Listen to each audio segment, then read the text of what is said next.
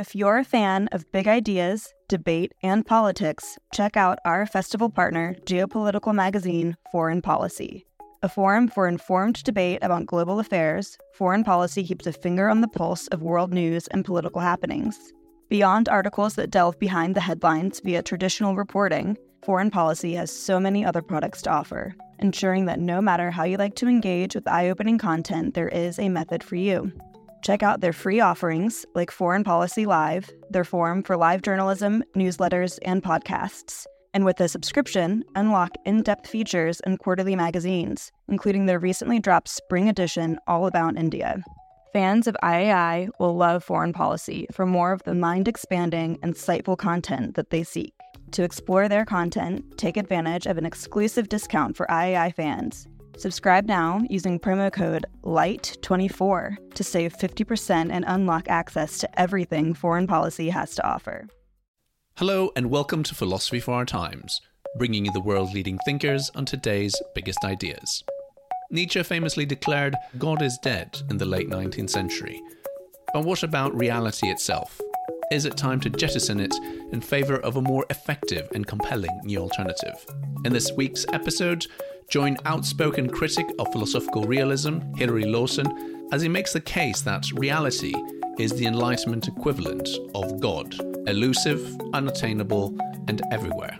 Hilary Lawson is a philosopher best known for his theory of closure, which puts forward an ambitious, non-realist metaphysics. If you enjoyed today's episode, don't forget to like and subscribe on your platform of choice, and visit our website, ii.tv, for hundreds more podcasts, videos, and articles from the world's leading thinkers. It's now time to welcome Hilary Lawson to Philosophy for Our Times. Thank you. So I'm going to begin by taking you back 140 years to 1882. Bismarck is the Chancellor of Germany, and he's reunited it just 10 years earlier. Gladstone is the Prime Minister in Britain. In the States, the Civil War is still a recent memory. And a relatively insignificant academic called Friedrich Nietzsche published a book called, it was first translated as The Joyful Wisdom. We now know it as The Gay Science. And at the time, things weren't that great for Nietzsche.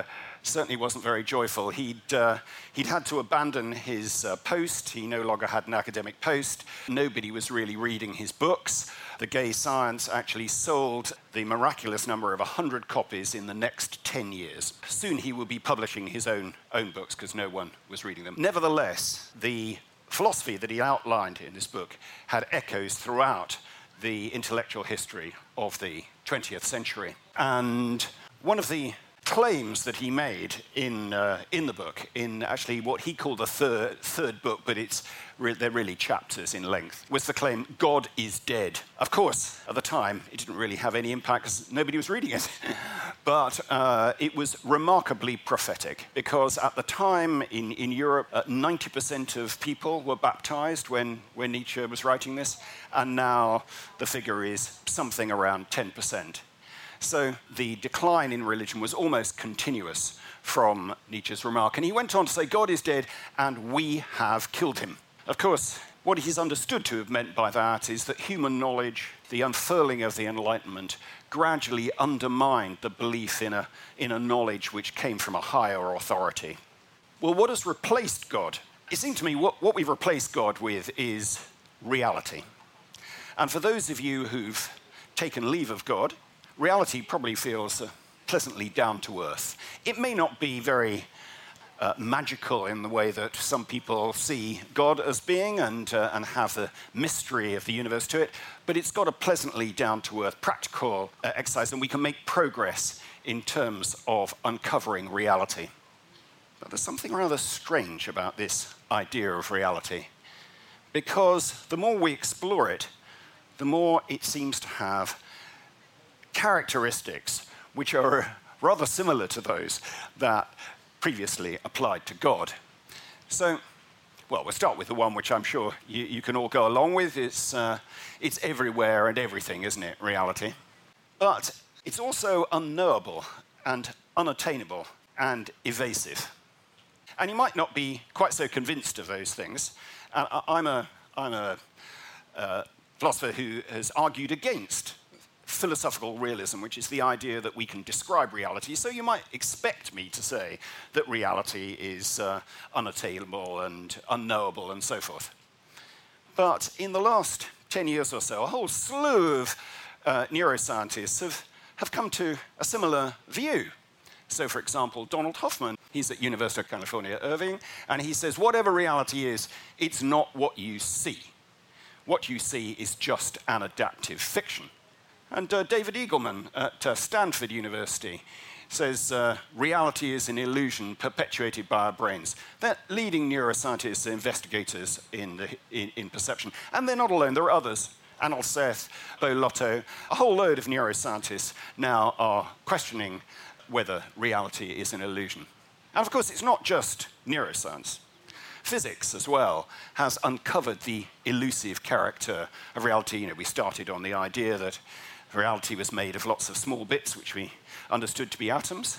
Well, we've opened the Chinese boxes, haven't we? We have protons and neutrons, and then we had quarks and leptons and bosons and so forth. And then you examine what those particles are, and the actual material stuff of them gradually seems to disappear.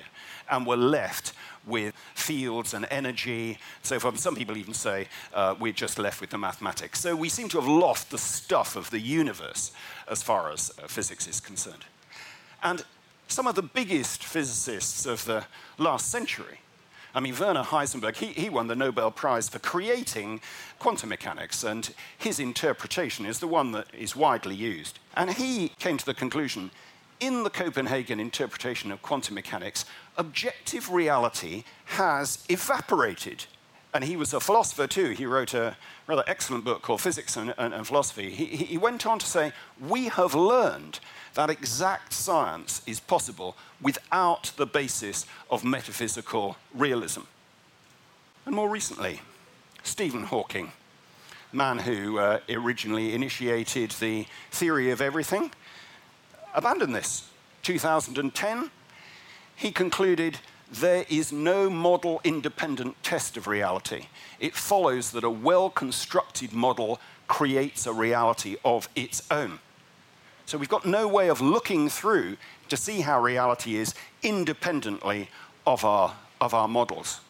The questioning of reality is now coming from all sides. And what is at root underlying this questioning is the idea that we can't find a God's eye view, a position to look down at where we are and see, oh, that's how it is, because we come from our perspective.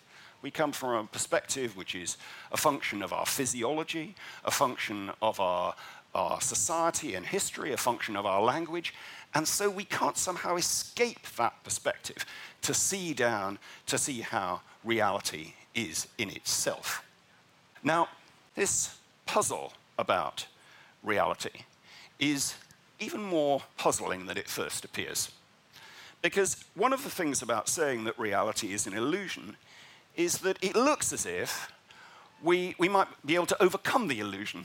We might be able to, pull up a curtain and look behind and see what's really going on.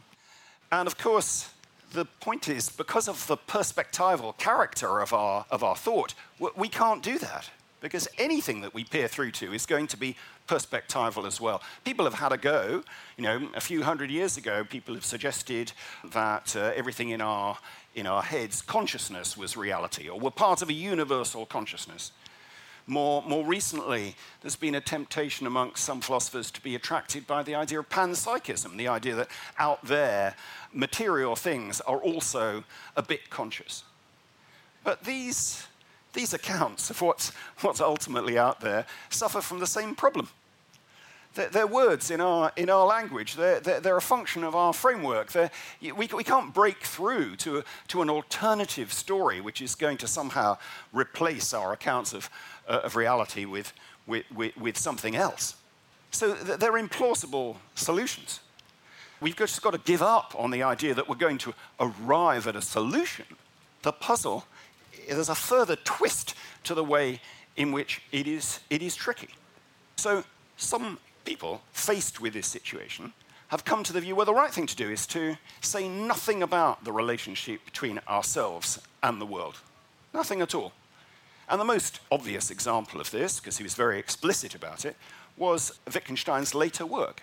He'd given up on the idea of describing the relationship between language and the world, essentially for the sort of outlines that I've given you here.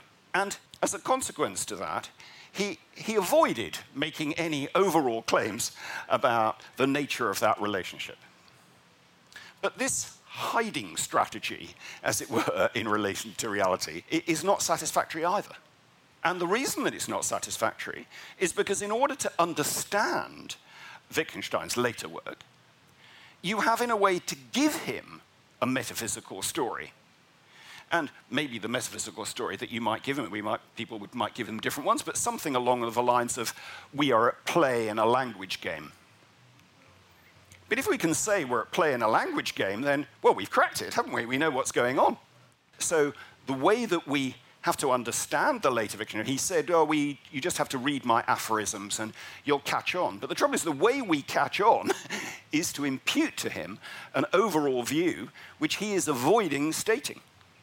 So quite a tricky game, this problem with reality and our recognition that we cannot describe the world, and yet what do we then do about it?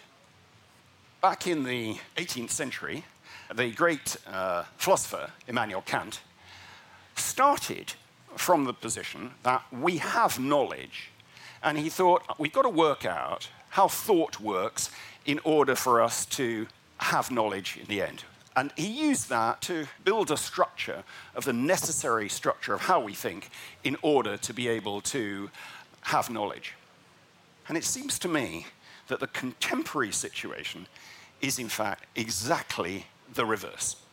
We have to start from the point of view of recognizing that there is no knowledge, that we're unable to see how the world is, and the challenge that we have is to explain how it is that even though we don't have knowledge of reality, and even though our theories don't describe reality, we are nevertheless able to achieve all sorts of things. We can talk about what seems to be a shared reality, which seems pretty fixed, that we can get all things done, we can make sense of the world and so forth. How can we do that if we aren't able to actually describe it? And it seems to me that is the central question that philosophy needs to address, and it's certainly something that I've spent some time seeking to make some progress with.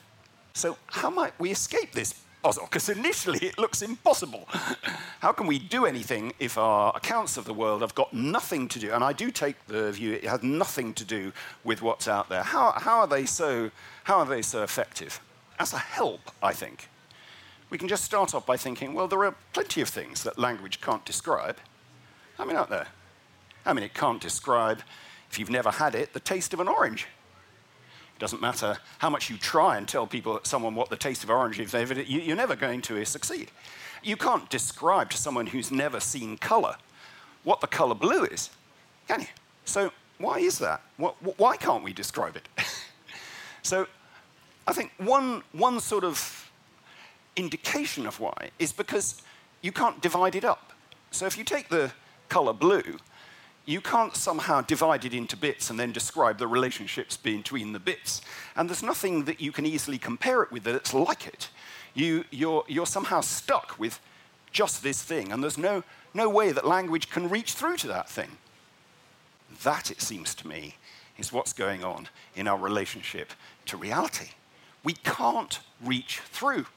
We can't describe it. So what are we doing? How can we think about what's going on here? And I think a starting point is to think, well, think of the world as a not thing. It's not anything in particular, and it's not differentiated. You might initially have a go at thinking, well, it's a sort of undifferentiated flux. But of course, that would be to be a description. It would give you a sense of, I've got a sense of what it is. But at the moment, just think of it, well, it's not a thing, and it's not divided into things. And it's language and thought that close this potential into individual things. And it's on the basis of those things that we then intervene in the world. How does that work? Well, I'm going to give you a metaphor. Think of our senses as being like flags in the wind. Imagine for a moment you're in an underground bunker and you've never experienced the wind. And what you've got is a screen in front of you, and you see these flags waving. Now, you could build all sorts of stories about these flags. You could identify patterns in the way the flags are moving.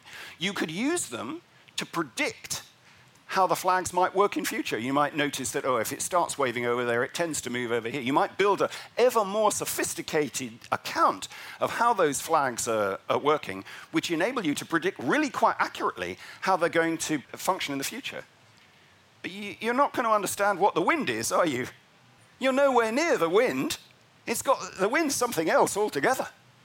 But it doesn't stop your account of the flags, enabling you to have an account of what they might be and how they could be predicted to be in the future. That's, I think, exactly how we should think of our senses functioning. So, to use the parallel of the scientific story, the scientific narrative of how our sensation is working. And I choose the scientific story, not because I'm saying, this is how it is, but it is the ones that we've got. We have to operate within the frameworks, the narratives we've got, within what I would call the closures that we use to make sense of the world. And within the context of that scientific story, each neuron, and we have 2 billion of them, 2 billion of sensory neurons, each neuron responds to the openness of the world.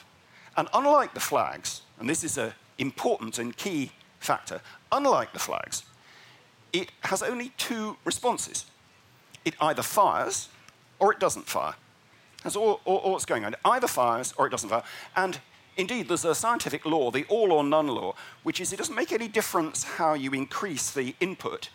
You only get a firing out at the end. There's no halfway house. It fires a bit or it fires a lot. It just fires or it doesn't fire. There's only two spaces for it. And what the neuron is doing in that situation is it's taking the whole of the openness of the world and it's turning it into one thing, the firing of the neuron. And we don't think the firing of the neuron is a description of the world, do we? We don't think somehow out there's a description of the firing of a neuron. No, it's a response. Our experience is a response to the world, not a description of the world. And what we do is we take those responses and we then build an account of them, which enables us to intervene. So, having had all of these initial closures, as it were, of the way that the neurons are generating something in particular, we then have another layer. We might take 1 million of these neurons firing as a patch of blue. But that patch of blue, just like the firing of the neuron, is not out there. It's how we hold all of those 1 million neurons as one thing, not as 1 million different things, as one thing. And that gives us something, blue. And we do that with all of our inputs. So all of our inputs we turn into the things, as it were, which are the sensations that we experience. And they're not descriptions of the world. They've got nothing to do with the world. They're ways of holding it, looking at our response. Now, of course, our senses could have held the world differently, couldn't they? I mean, there are plenty of animals that don't have the same physiology as we do. Dogs, for example, have 40 times as many sensory neurons for smell that we do. 40 times. That's double the number that we have for sight. Sight's the most important for us. But they have double the number for smell than we have for sight. So their world, their sensory world, is utterly different from ours. And they intervene on the basis of that way of closing the world. There's no right way of closing it. It's not as if the senses are somehow discovering the right way to close it. There's an indefinite number of flags that we could have to the world. And if you look across the animal kingdom, that's why you do all sorts of different ways of responding. Now, the closures of thought and language are just the same thing. We often think of thought as being quite different from sensation. Actually, in some sense, I don't think it is. What's going on is that with thought, we are just doing the same thing. We're holding a lot of different things as one thing. Only with thought, we hold sensations as one thing. So I might pick this up, and I have a sensation. It's a bit cold. It's sort of hard. It's different where I hold on to it, so I get lots of different sensations. And visually, there's an indefinite number of visual sensations from whether I see it from this perspective or that. In fact, there are millions of them. We hold all of those different things as one and the same. That thing isn't out there any more than the sensory neuron firing or the feel of the hardness or whatever. It's just a way of holding the world. And of course, we could have held them differently. And that's the key thing about thought, is that with physiology, we've got no damn choice. We've just inherited millions of years of evolution, it responding in the way it is. We look up at the sky on a sunny day, it is blue. We can't hold it as orange. We've got no control over that. And that's a function of our evolutionary process. It might have been different had we evolved differently. But with thought, we can change how we hold the world. I mean, we could say, okay, think of this as a container. Think of it as a collection of silicon atoms. Think of it as a drink. Think of it as a weapon. You can hop from one of those closures to another, can't you? You can just hop one after the other. And we choose through thought which one we'll go with. And there's no right one. There's no underlying thing, oh, it really is a glass, rather than it really is a weapon. They're ways of holding the world which enable us to intervene. Now, many people, I think, when first coming across this thought, have a concern that this feels as if we can make up any old thing, that anything goes. And that's not right. We've got lots of constraint. I've explained the constraint of our physiology. We've got no room for maneuver there. And in terms of our thought, we inherit all sorts of stories and closures about the world from our parents, from our friends, from our culture, from the whole environment that we're in. And we can't abandon all of that like overnight. We can abandon little bits of it. We can to some extent think of some things a little bit different. We can choose, as I say, to see this as a weapon rather than glass. But we can't abandon it all at once. We have to stick roughly to the sort of things that everyone else is doing, because otherwise we can't communicate with them. And actually, as children, we're corrected all the time. We use the wrong word, we say it in the wrong way. No, it's like this. But it's not like that it has to be like that. It's just that that's the way we do it in order to communicate. And there are many sort of characteristics of this structure of openness and closure which affect the way we then think. We can see some radically different ways here in the sense that computers close the world in terms of noughts and ones. I mean, they don't have experience, I'm not suggesting that, but we've created machines which divide the world into naught and one. It's immensely powerful, isn't it? As a result of doing that, we've got machines that can think and calculate much faster than we can, that can play chess better than we can, that can translate languages and all sorts of things like that. Well, sort of. But it's all from naught and one. And in the same way, the same is the case with our firing of the neurons. We've got everything from firing or not firing. That's all. And it's just built in a giant series of patterns and closures that we've made to try and make sense of where we are and how we can intervene. But every closure that we have, every idea that we have that closes the world a certain way, does not succeed in describing the world. It holds the world as something. It doesn't describe the world, it holds it as something. And it's never going to succeed because the world's always something entirely different. So there's an imbridgeable gap between our idea and how the world is. And that's true whatever framework we come up with. So we shouldn't be surprised then that no scientific theory is safe from revision. Well, of course it isn't. It can't ever arrive. There are always going to be issues with our patterning, however good we get at it. And not just little things at the edge. They're always going to be fundamental at some level. That's why when we put forward a new bit to our theory, we can always ask other questions to it. So, we've created, dark matter and dark energy recently to patch up our overall account of the universe, which was not working very well. In the process, we invented 95% of it. But that's not the end of it. We can ask then questions about that.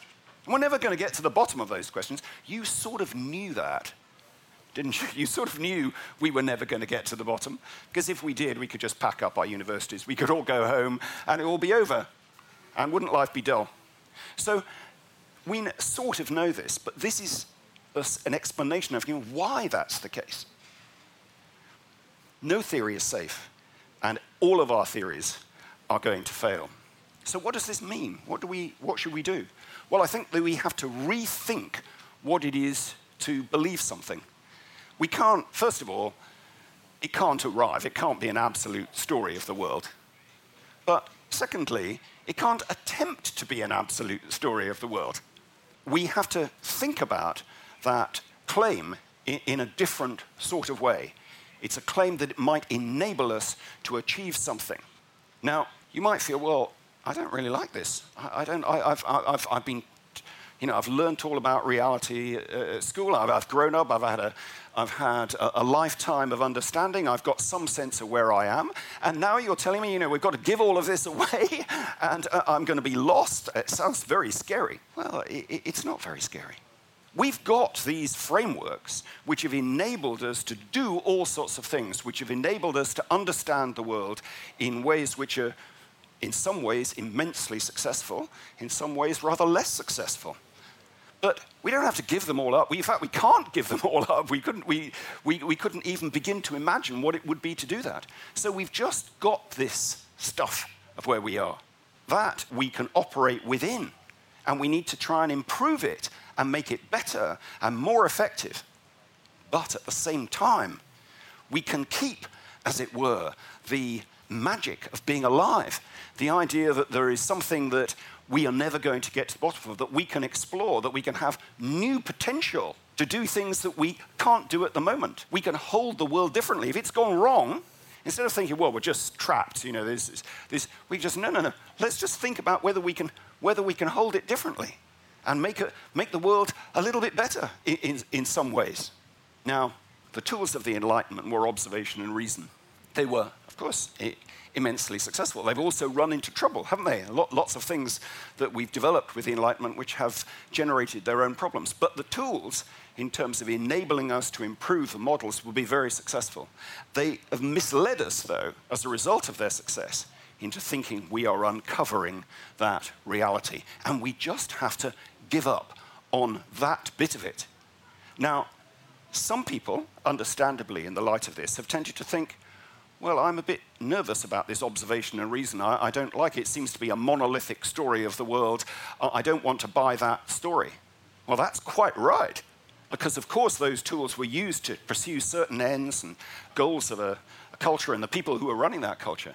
But we don't need to give up the process of looking to see whether our closures are successful and whether they conflict with other ways that we want to hold the world.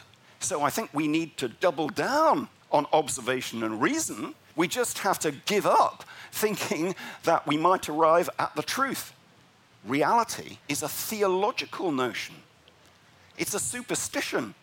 That's why those characteristics in the outset of everything and everywhere and unattainable and unavailable and elusive feel rather familiar. It's a theological notion. And it's time to give up on our superstition in favor of an alternative perspective where we see the potential we have to intervene in the world and achieve things and to express ways of holding it that enable us to do things we can't do at the moment, but not to imagine that we have arrived or that we can ever arrive. Now, I just want one brief postscript to the story that I've given you, which is, of course, this account of openness and closure. It doesn't claim to be the truth either, because like all other theories, it's a way of closing the world. But that doesn't mean to say that I don't think it has value. It just means this is a way of holding it. I think it's got a lot of things going for it, surprisingly enough. I mean, we live in a very divided world, don't we? And it seems to be becoming ever more divisive. And I think it's just possible that giving up on the idea that any of us are ever right might be a preferable space. It doesn't mean to say we can't pursue things that we want to pursue, but it does mean that we are less tempted to somehow impose them on everybody else. It doesn't stop there being disagreement. We've got different things we want to do with our accounts of the world and our closures, but it does mean perhaps that we'd have just a little bit more humility about our own accounts. It seems to me that the account of openness, of closure that I've provided you with here enables us to have all of the strengths of the Enlightenment tradition in one sense, have that science and technology, have those things that have helped our lives like anesthetics and so forth that have undeniably good things. We can have all of that and at the same time have the wonder and the imagination of the arts. We can have the down-to-earth practical stuff, and we can have the mystery of what it is to be alive. That seems to me a pretty exciting place to be. Just one final thought, which is that what I'm offering you here, therefore, is in a way to hold the world, which has the appearance of holding it fast when the world cannot be held at all.